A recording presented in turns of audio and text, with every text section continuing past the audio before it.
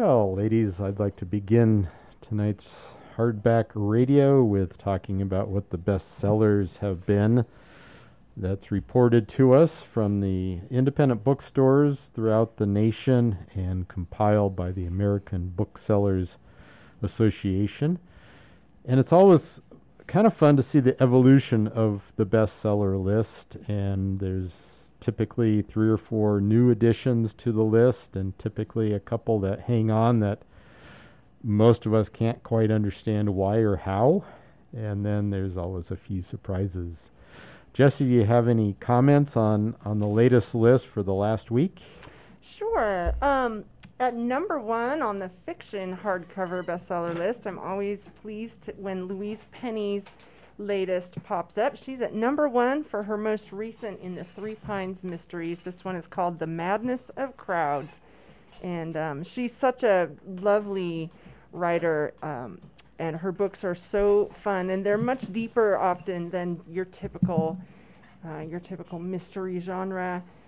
She includes a lot of poetry and art and as food. well as food. Let's not forget those Croissants. books. Oh my gosh, those books often make me so hungry and ticked off that we don't have a little bistro in Moab like we do in these books. Anyway, she's at number 1 last weekend. I'm really, really pleased. She's a great, gorgeous writer.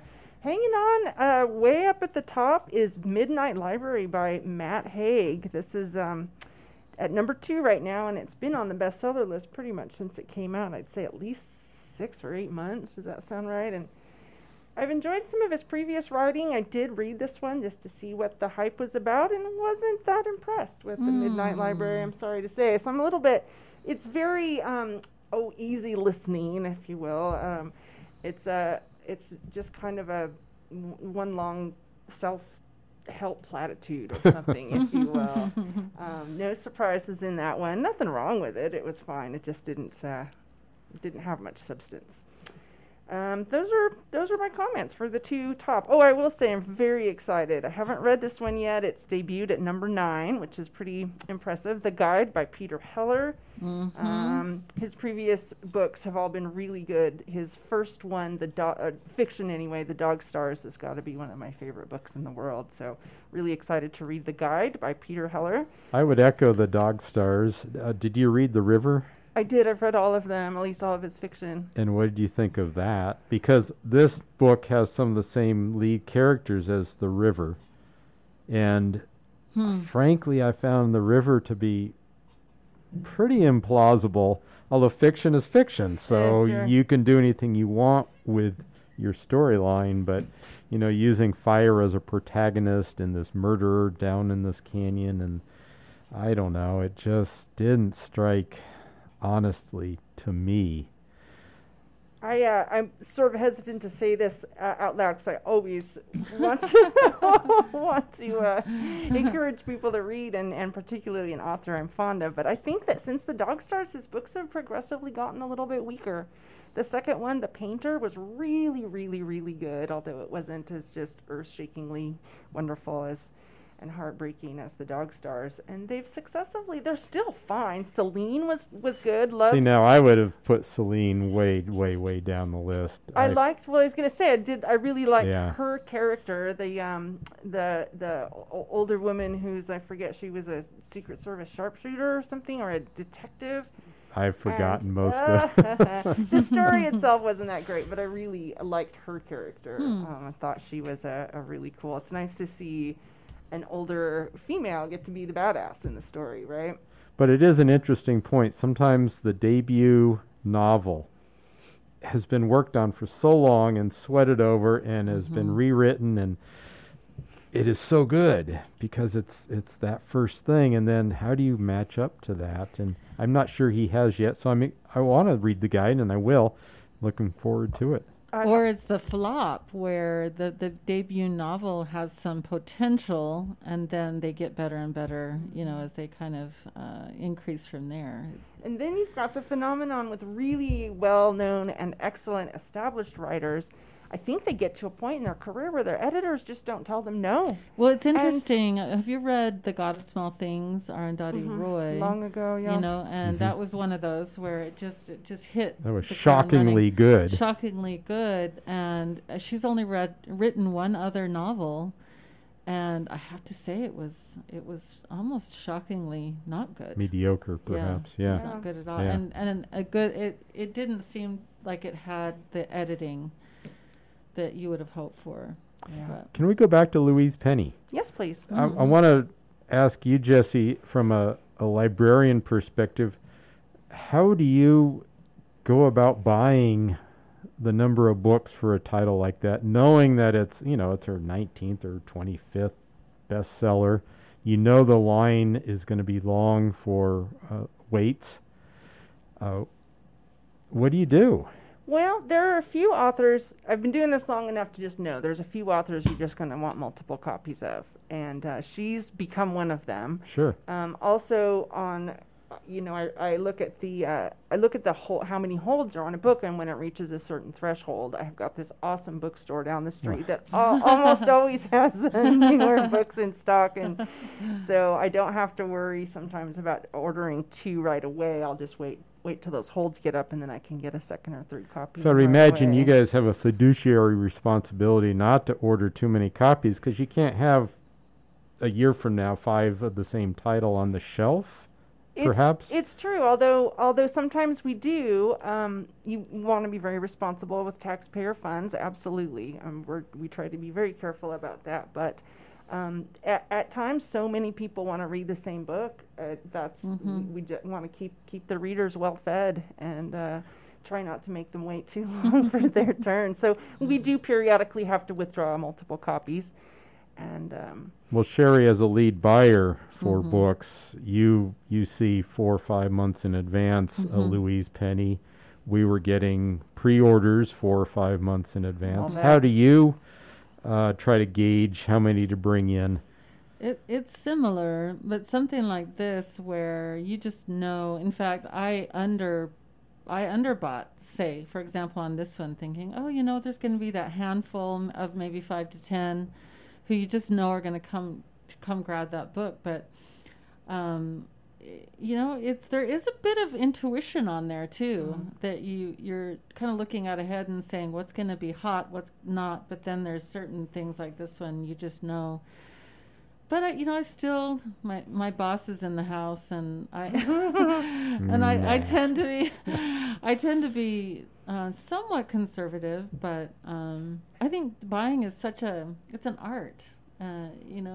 Trying to figure out what your community wants. And that's the key, is the community. I remember going into the bookstore in Aspen, and their entire front room are stacks and stacks of hardbacks. The same thing with the bookstore in Edwards.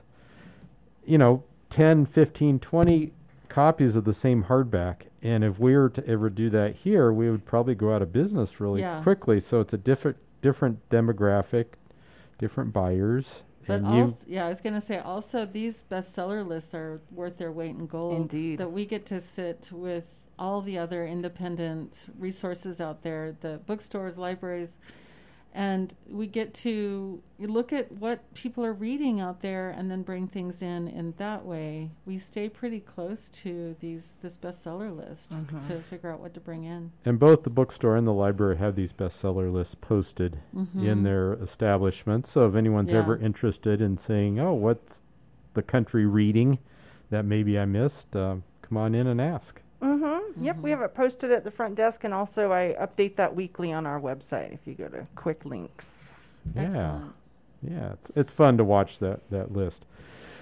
Events, Sherry's, we've been a little bit under the radar ever since COVID in terms of events, and I think this month is no different. No different. We do have a few things maybe shaping up in the late fall, but we'll keep you all posted on what those will be when we're sure of what they are. However, I know the Grand County Public Library has begun to do more and more events, and Jesse, might you remind us on what you have on slate? Sure. Well, I'm really pleased to announce that a virtual album that we decided to put together this summer has finished. It's posted online. Some of you may have heard that we were asking community members to send us photos of their animals, pets, local wildlife. And that was part of our summer reading program, which was called Tales and Tales, had an animal theme. So we thought, what a great way to celebrate our animal friends. So A Cavalcade of Critters, the Animals of Moab Community Photo Album, is easy to find online at the library's website. There's a link right on our front page. You can also find the link from our events page. Additionally, we've made a tiny URL to make it easier to just find it online. If you go to tinyurl.com/Moab Animals, that will also take you to A Cavalcade of Critters photo album. And this is just an extremely cheerful and fun collection of photos.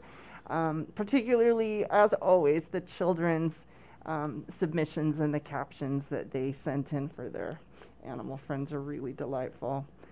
So Cavalcade of Critters is online. You might even recognize some of these creatures as denizens of your neighborhood.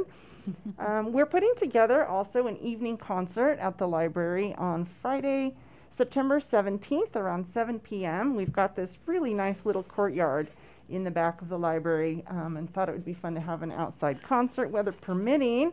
We have a fellow named Arthur is joining us from Columbia. He is here in Moab doing some recording. He's got a very energetic and colorful band that he'll be playing solo, but he's playing a lot of their same songs and music.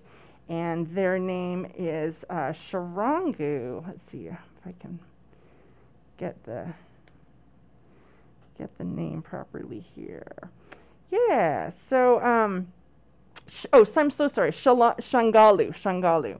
So Arthur from Columbia describes his music as a combination of reggae, funk, Caribbean style, soukous, Afrobeat, bullerengue, and cumbia. And this is going to prove to be a really fun and colorful music style, I do believe. So it's going to be free the evening of September 17th, a Friday night, about 7 p.m. in the library's courtyard. We'll have light refreshments and enjoy some free tunes outside.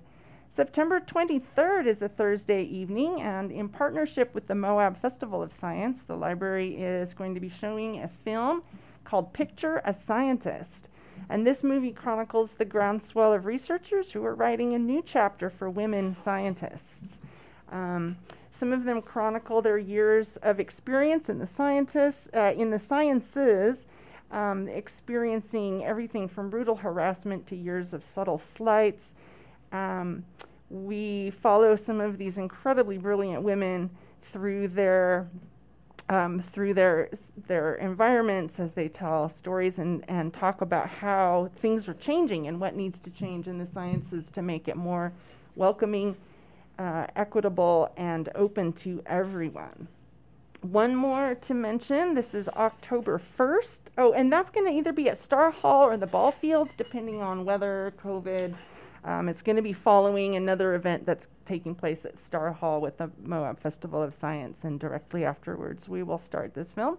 There's also going to be a panel discussion of some lovely local scientists to discuss this film. All right, October 1st, also in the ball fields at 7:30 or darkish time, we are going to screen the Wild Rivers Film Tour, and it's presented in partnership with the Wild Rivers Film Tour organization and American Rivers. It's a celebration of wild rivers and a call to action for protecting more of all of the rivers that we cherish. So again, that will be October 1st, 7:30 p.m. in the ball fields, and bring your own chair or blanket for this film, and I hope to see you there. And that's it for the moment. It's an exciting lineup. Yes. I'm really curious about the women scientists feature.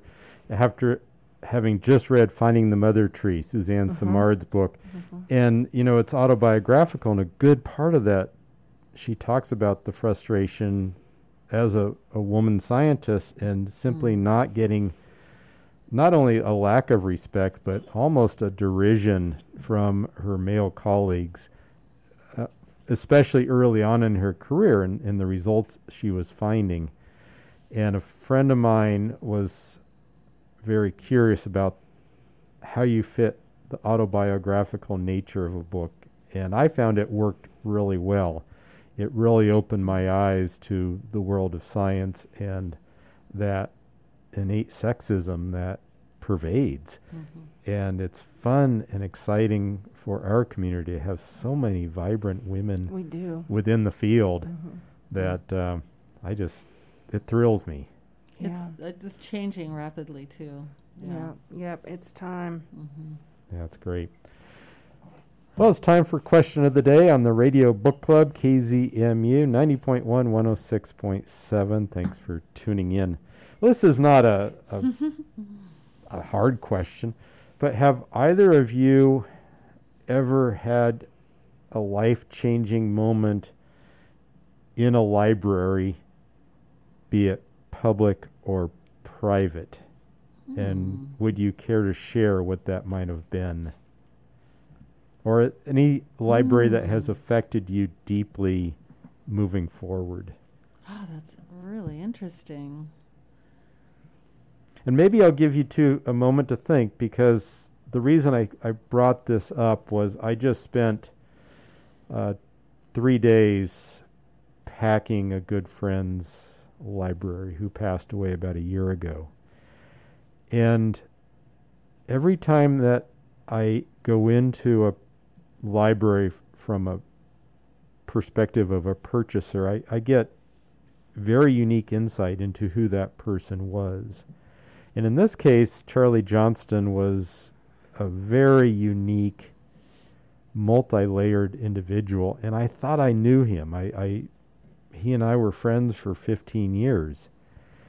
And yet when I started handling each and every one of his 5,000 volumes, I realized I had no idea who this man was. He probably had 35 books on the ruffed grouse. And I asked his daughter, and she could tie that directly to a period when he was living in Minnesota. He had probably 100 books on African safari, and yet he had never been to Africa. And I asked her, what was the connection? And she just said, well, he just loved Africa. He had a huge collection on the Leakeys and the archaeology and anthropology of early man. And then he had, and this blew me away, this huge poetry section. And I know Charlie was a writer, but I don't think he wrote poetry. And that kind of floored me, because he kind of had this, maybe I'm misleading my own thoughts, but he had kind of this gruff personality. And yet here he had beautiful poetry on his shelves right next to his hunting books. And it was an emotional time. And I'm still processing going through this library and how it's going to affect me as now we handle these books again and hopefully find new lives for them.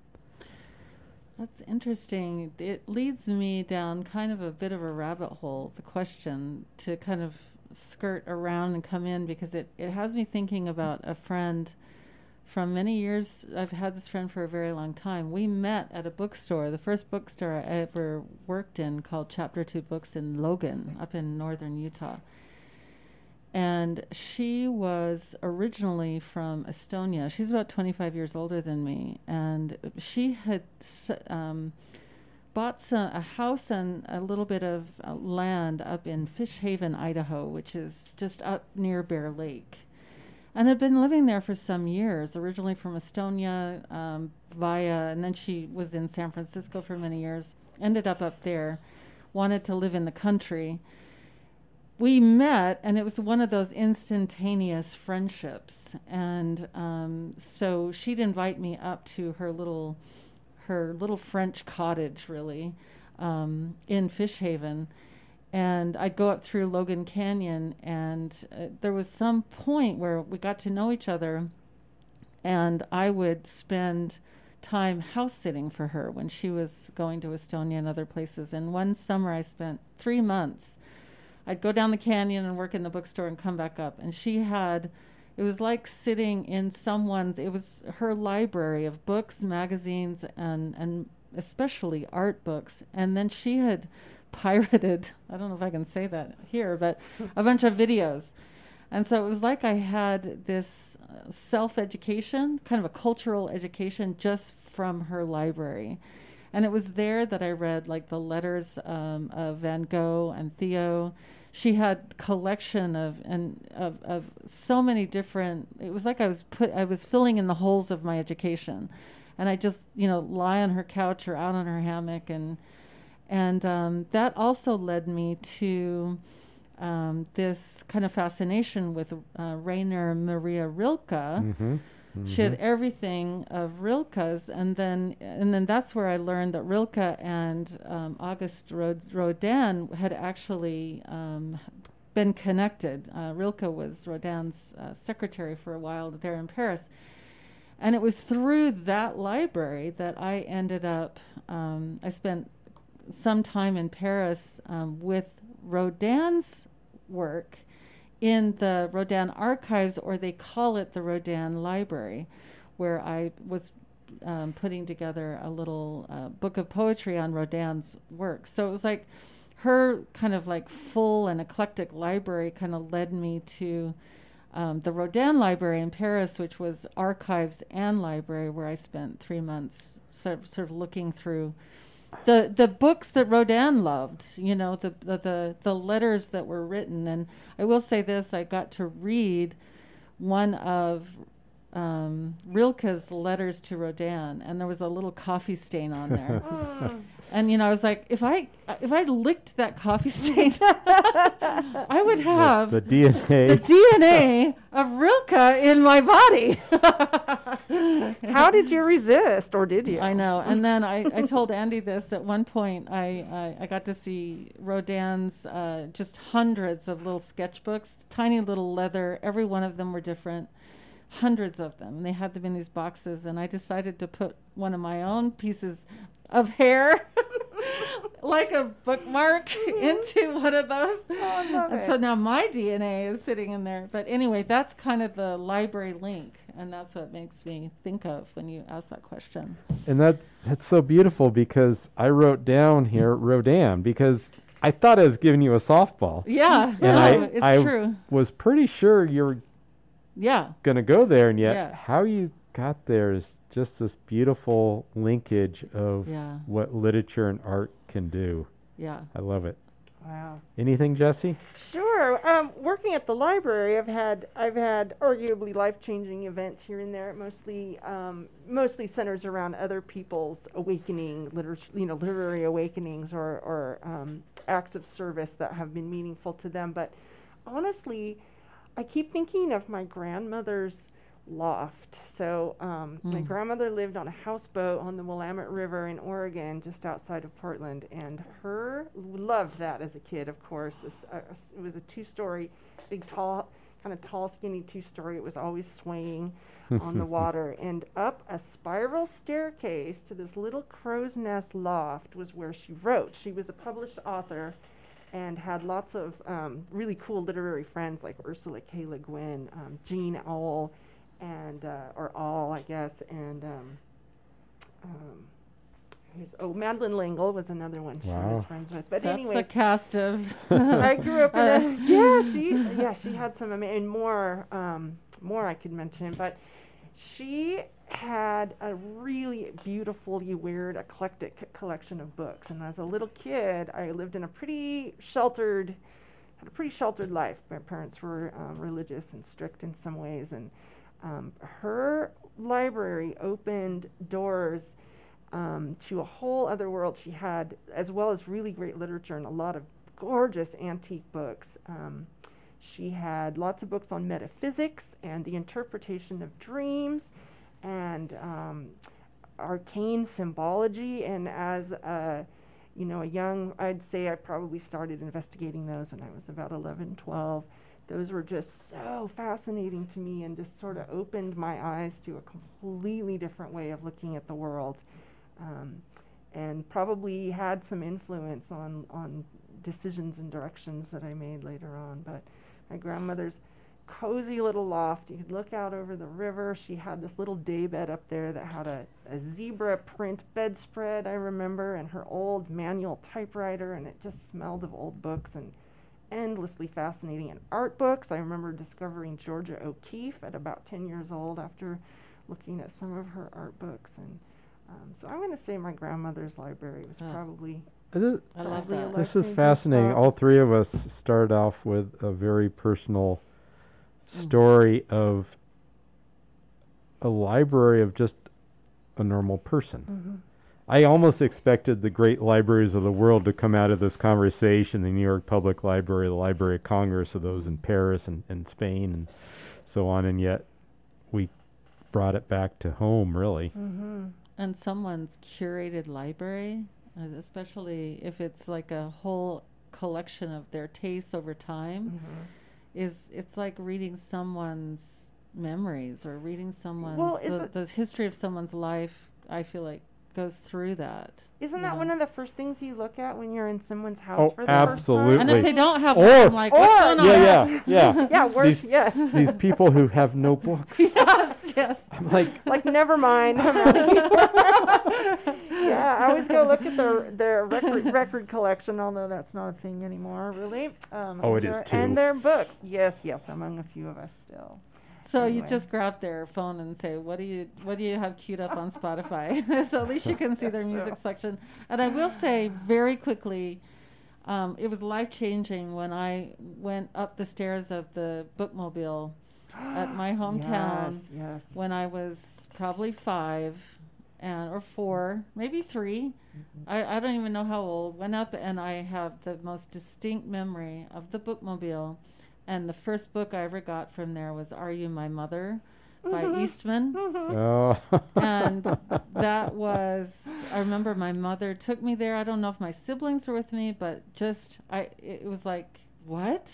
You know, this is a book thing on wheels. You know, Just this delivers is a to library. you. Yeah, Yes. It's So- amazing.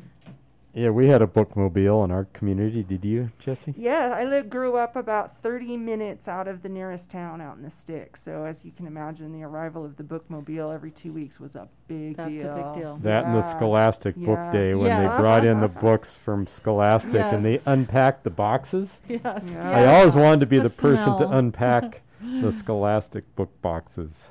I always thought, I can't believe there's like 10 or 15 or 20 in there of the same book. It was like candy somehow. There was that many. Someone's trying to call through. Yeah, we're not taking live calls on the Radio Book Club, so if you want to hold off that phone call till after the show, that would be wonderful. And this is the Radio Book Club, and we're just reminiscing on some libraries that have deeply affected our lives.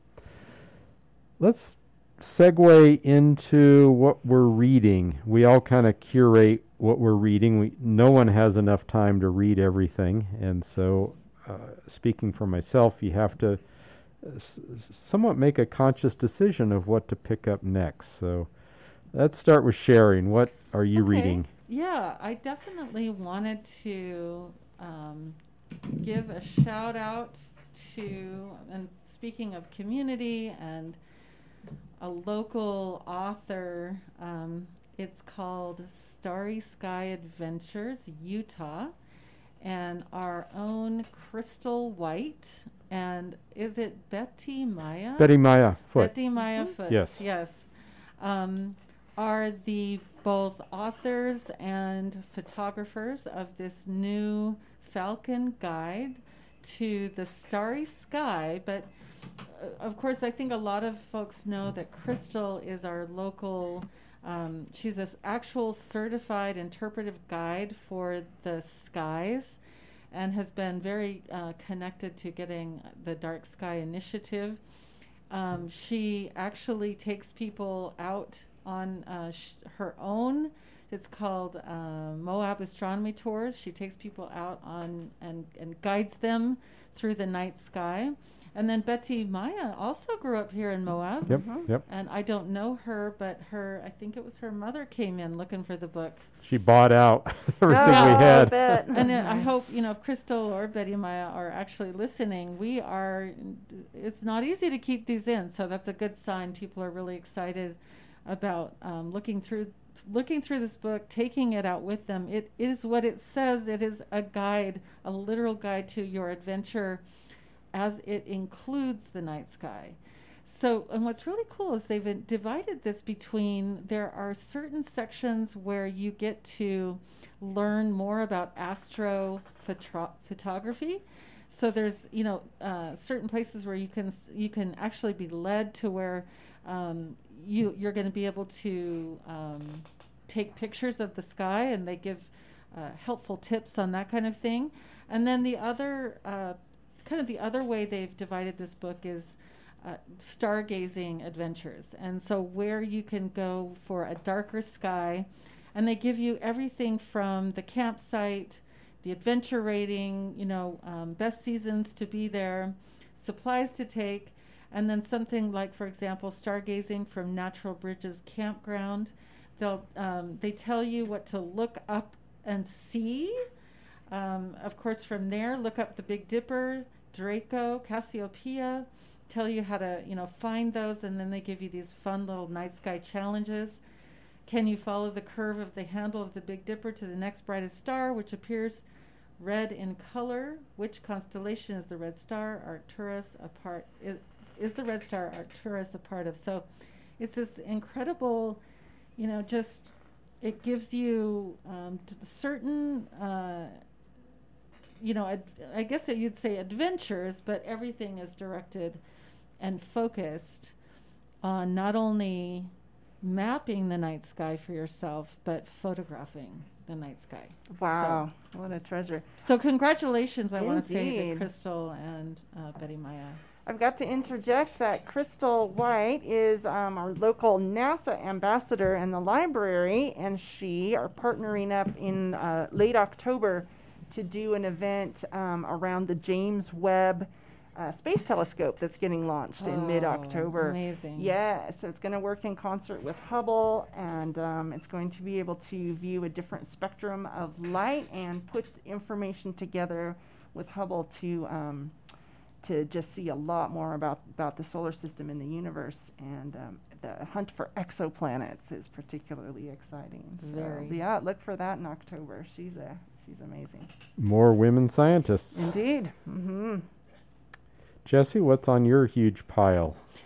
Well, probably the most amazing book that I've read this entire year, and I know I'm really late to this party, is the book Underland, A Deep Time Journey by Robert Macfarlane. I just can't say enough about this book, and I know you Radio Book Club listeners have probably heard it before. Several others have already reviewed this. It's wildly fascinating. He's a really good writer, poetic and lyrical. He takes us all over these deep places in the world, from caving and spelunking to deep mines, even under the ocean floor. He takes us exploring in the underground underneath Paris, a lot of which is hidden and kept very, very secret. Secret raves that you have to know the secret location and passwords to find. And he takes us under the ice in Greenland and Norway and Antarctica, takes us to a project in Finland where they're burying nuclear waste for the next, hundreds of thousands of years. And along with very interesting science and exploration, he includes all of these very, very human stories, from poetry to adventure stories, heroic deeds, mythology, human longing and struggles to find the extraordinary. This book was so poignant and fascinating, too. There's just a lot of really, really interesting science and geology.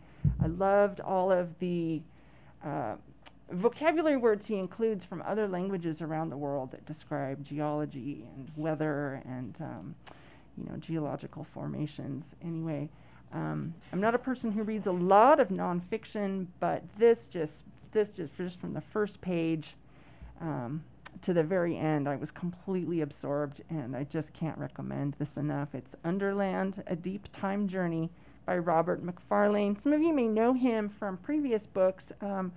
He did these beautiful art and poetry books called The Lost Words and The Lost Spells. Yeah. Yeah, both of them just really. Yeah, he's a poet. Really beautiful, yeah. And he's an amazing And writer. he's a fairly young writer still. He's British, been doing the craft for a long time. Yeah, Great writing. definitely. I took a couple weeks off and threw a whole bag of books into the trailer that we were traveling in. And at the top of my list was Gretel Ehrlich's brand new piece called Unsolaced, Along the Way to All That Is. And at least for my formative years of reading, I was living in Philadelphia when I read The Solace of Open Spaces, which was Gretel Ehrlich's 1985 nonfiction memoir of the time that she recovered in Wyoming. And I think every state must have an author that highlights a state. You know, we think of Edward Abbey in Utah. I think of Gretel Ehrlich in Wyoming. And that book made such a profound impact on me living in Philly and missing the West that I really look forward to reading Unsolaced. And it did not disappoint. It did not make me cheery or happy. It's a very sobering look at the 35 years or so of her writing career. And what she does is in Unsolaced is she revisits a lot of the writing that she had previously done, whether it's the time she spent in Kosovo or in Japan. You mentioned Greenland with McFarlane's book. Probably the most sobering and in many cases tragic chapter is where she goes back to Greenland and visits all her old friends that she's been visiting for many, many years. And she relays how that whole culture is dying a quick death because of global change, climate change. And they simply can't go hunting because the ice flows are no longer there. And these cultures know nothing else. That's their entire lives are built around the ability to hunt and fish. And it just brought tears. And I wish every congressman and senator and those in power would read that one chapter. Because if anyone doesn't believe in climate change and what's coming down the pike, Gretel Ehrlich's writing certainly would bring that home. And she has just had tragedy after tragedy in her life. And it wasn't a week after I finished this book that I heard on NPR that Neil Conan had passed away. And Neil was recently married to Gretel. Oh, and man. and Neil was, what was the NPR show that he did? Yeah, what was Something about the nation. He was the most brilliant thinker on earth. And then he got brain cancer. And his recovery was going to Wyoming and hanging out with Gretel. Wow. And he Talk of the Nation. Talk of the Nation, yeah. And his voice just captivated me, and I didn't even know they were together. And so after reading that and then finding out that Neil had passed away, it just hit my soul deeply. Yeah. Andy, what were the year span between both those books? 1985 was The Solace of Open Solace, Spaces to 2020, basically. Yeah. For Unsolaced. Wow. I love the bookend books, even though in this case it doesn't paint a pretty picture. But it's reality. Yeah. Mm-hmm. Yeah. Yeah. No, it's a deeply moving book. Yeah. You're up, Sherry. Okay. I'm trying to decide here. I had, hopefully, my friend Matthew Jonasaint won't be too upset if I mention him on the radio. He's a DJ here. He's a DJ and here bookseller. and a bookseller. So We've kind of had a bit of a joke. I once told him that I liked, everyone knows I like Joan Didion's stuff enough to eat it. That's what I told him, that I wanted to eat her words. And recently he read, so there's an author, her name is Yelena Moskovich, and I read her second novel called Virtuoso. Was trying to get Matthew to read that, and finally she just came out just 2020, maybe even 2021, with a book called A Door Behind a Door.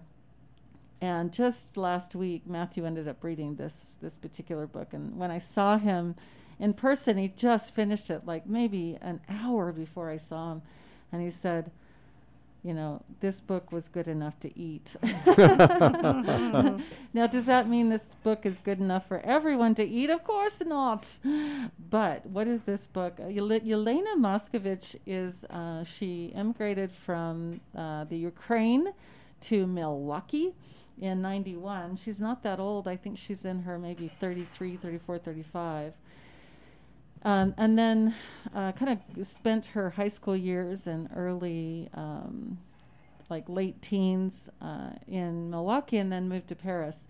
So her books tend to have this themes. You know, there's sort of this immigrant kind of coming out of the Russia or the Ukraine, and there's this kind of story that takes place in Milwaukee, and sometimes, like in her earlier one, she ends up in Paris. So it's interesting that it is fiction, but what's really kind of amazing about Moskovich is if you like, you know, experimental and sort of playing with form, she does that a lot in this book.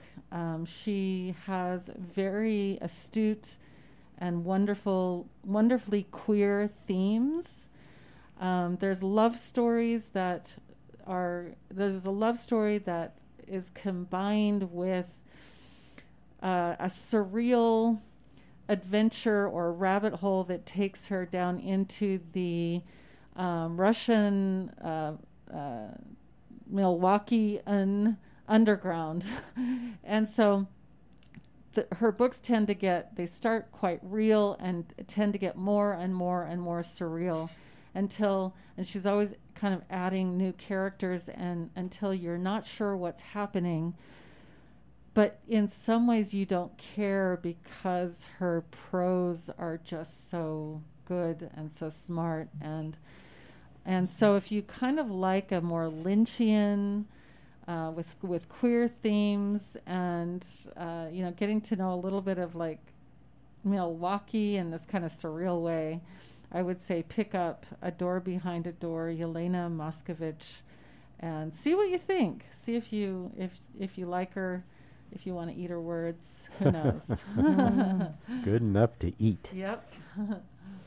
Jesse, what do you have that's fulfilling and nourishing? I would love to jump into graphic novels a little bit. Many people don't consider those adult fodder, and I would argue that graphic novels are just a really interesting and versatile art form of their own. And the library is constantly buying new ones for the adult section. Many of them are definitely belong in the adult section. One that I just read, the library just got, is particularly stunning artwork. This is called Skip by Molly Mendoza.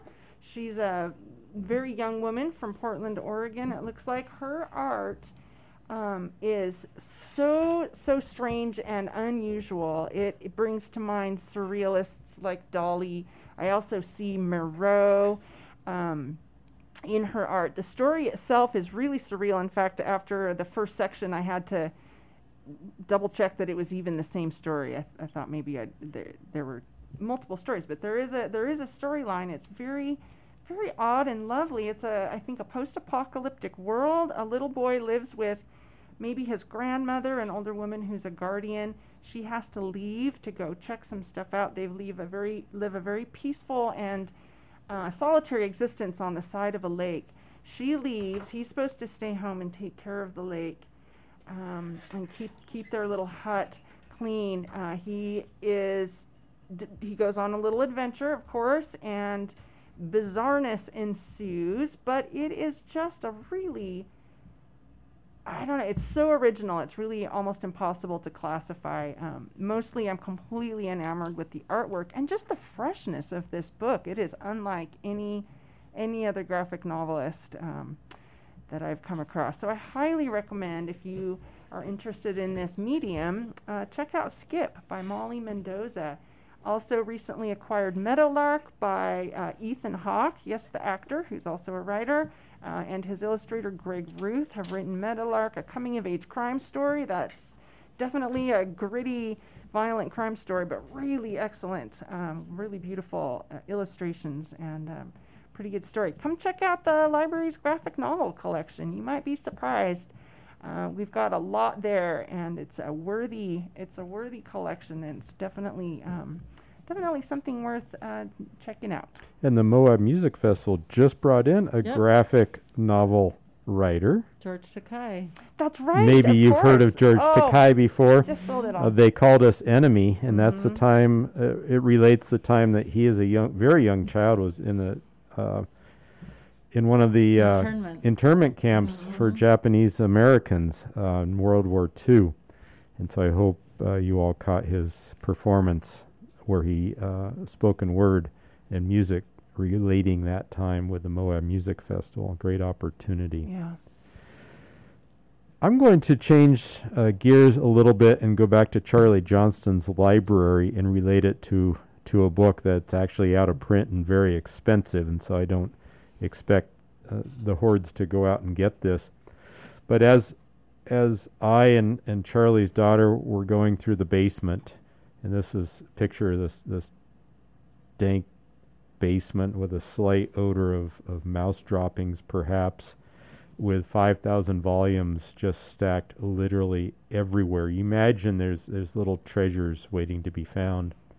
And we found a series of notebooks that had study sketches from an artist who I wasn't all that familiar with. And so we began to piece this story together, that back in the mid-1970s, Charlie and his then wife Patricia Johnston, who were living in Afton, Minnesota, made a trip out to Death Valley to visit a woman who was the sister-in-law of the artist Philip R. Goodwin. Now, in the 1970s, no one was familiar with Philip R. Goodwin. He was an artist primarily in the 20s, 30s. He passed away in 1935, and he was known as a sporting artist. His artwork would have been found probably in every hunting cabin throughout the Midwest. Calendars, Remington shotgun shells would have hired Goodwin to do artwork for their calendars. But Charlie and Patricia met with Goodwin's sister-in-law, and through that meeting, they were able to acquire a small portfolio of study sketches of Goodwin's. Fast forward to 2001, when the great art book writer Larry Len Peterson meets with Charlie and Patricia and begins this odyssey of learning about the artist Philip R. Goodwin, and he puts out this 10-pound tome on the artwork of Philip R. Goodwin called America's Sporting and Wildlife Artist. And it really was, again, very emotional to understand the connection between these two friends of mine, especially Charlie Johnston, basically rediscovering an artist who passed away in the 1930s, whose work had gone into obscurity. Through that connection, they meet the author, Larry Peterson. Through the publication of this book, all of a sudden Philip R. Goodwin's artwork is extremely valuable, especially his oils, his posters, his calendars, and it's iconic. We've all seen it, and yet none of us really knew who the artist was. And so I've been pouring through this huge book and absolutely drinking every word in as I handle the 70-some study sketches that we were able to purchase of Philip R. Goodwin's. And it's just, literature and art. Again, the connection is really deep. Larry Lynn Peterson's Philip R. Goodwin, America's Sporting and Wildlife Artist. Well, this is the Radio Book Club. We're down to that speed round. We have about a minute left for each of you to go through one last book. Okay. I just want to talk about Joy Harjo's new memoir. Of course, she's in her second term as the 23rd Poet Laureate of the U.S., and this is a bit of a bookend with Crazy Brave that came out some years ago. That was her first memoir. This is the second one, Poet Warrior. And what I'd say about this one, if you've read Crazy Brave, we really got some real details about kind of how she grew up. And what I'd say about this one is it almost is a spiritual memoir. You really get a sense for what has not only inspired her, but kind of her relationship, I would say, to ritual, and also the emerging of her own voice, and this what she calls the poet warrior, through the lens of a lot of her ancestors. So you really get to know in this one brothers, mothers, grandmothers that came through her life, and who, the inspiration that came through those specific folks. And if I can, I'll just do it very quickly. I just want to read a few of her words. There you are, voice, said Poet Warrior as she began, writing poetry because there was no other way to speak. It was unlike any voice from within her. It wasn't her little girl voice, or the defensive teenage girl voice, or the tamp down voice so I don't get hurt voice, or the leave me alone voice. She didn't know this voice at first. She watched it emerge from afar, admiring it, at once fearful of it. It was a red bird on a branch of wind. Wow. Joy Harjo, the poet warrior. Just beautiful. Hot off the press. Nice. Beautiful. Jesse, speed round. All right, I am almost done listening to the audiobook of The Sweetness of Water by Nathan Harris. This is a really, really great story. It takes place in the South. Just after the Civil War has ended, the South has lost. There are officials from the North down in these southern towns to make sure that they're abiding by the new rules. All of the slaves have been emancipated. But now what? Like many of them have, they're glad for their freedom, but many of them have few resources and what to do next. So this is a story of two brothers that had been slaves until just a few weeks before this story begins, and it is so well done. The characters are so richly drawn. They stand alone. You could write a novel about each of these characters. I think they're just so believable, and their relationships in some cases are just really well done. Keen observer of human nature, regardless of the time frame. Also, I can recommend the audiobook itself. The reader is someone named William Demerit. He does a really good job, really, really good with the different voices. Can highly recommend The Sweetness of Water by Nathan Harris. And we'll have these lists posted both on the Grand County Public Library website and the bookshop.org Back of Beyond website. So if you missed any of these, you can pick them up. My last speed round pick is a book coming out this week. It's by Scott Graham. He's becoming a very popular mystery writer. His previous book was Arch's Enemy. It's a National Park Series book. And I'm going to read the blurb. When suspicious deaths befall a whitewater rafting expedition through Cataract Canyon in Canyonlands National Park, archaeologist Chuck Bender and his family recognize evil intent lies behind the tragedies. The big difference with this, which is his 7th book in the National Park Mystery Series, is the Park Service is mostly missing in this novel, and it's mostly Chuck Bender, the archaeologist, whereas his previous 6 always had a chief ranger or a Park Service person as a major protagonist. And so while it takes place in the heart of Canyonlands in Cataract Canyon, it's missing the gray and green, which I kind of missed. But, oh well, what the heck. Well, this about wraps it up. This hour has flown by. Radio Book Club, Hardback Radio, and your community radio station. Thanks so much to Jesse and to Sherry for spending your hour with us as we continue learning the world of literature. Thank you. Good night, all.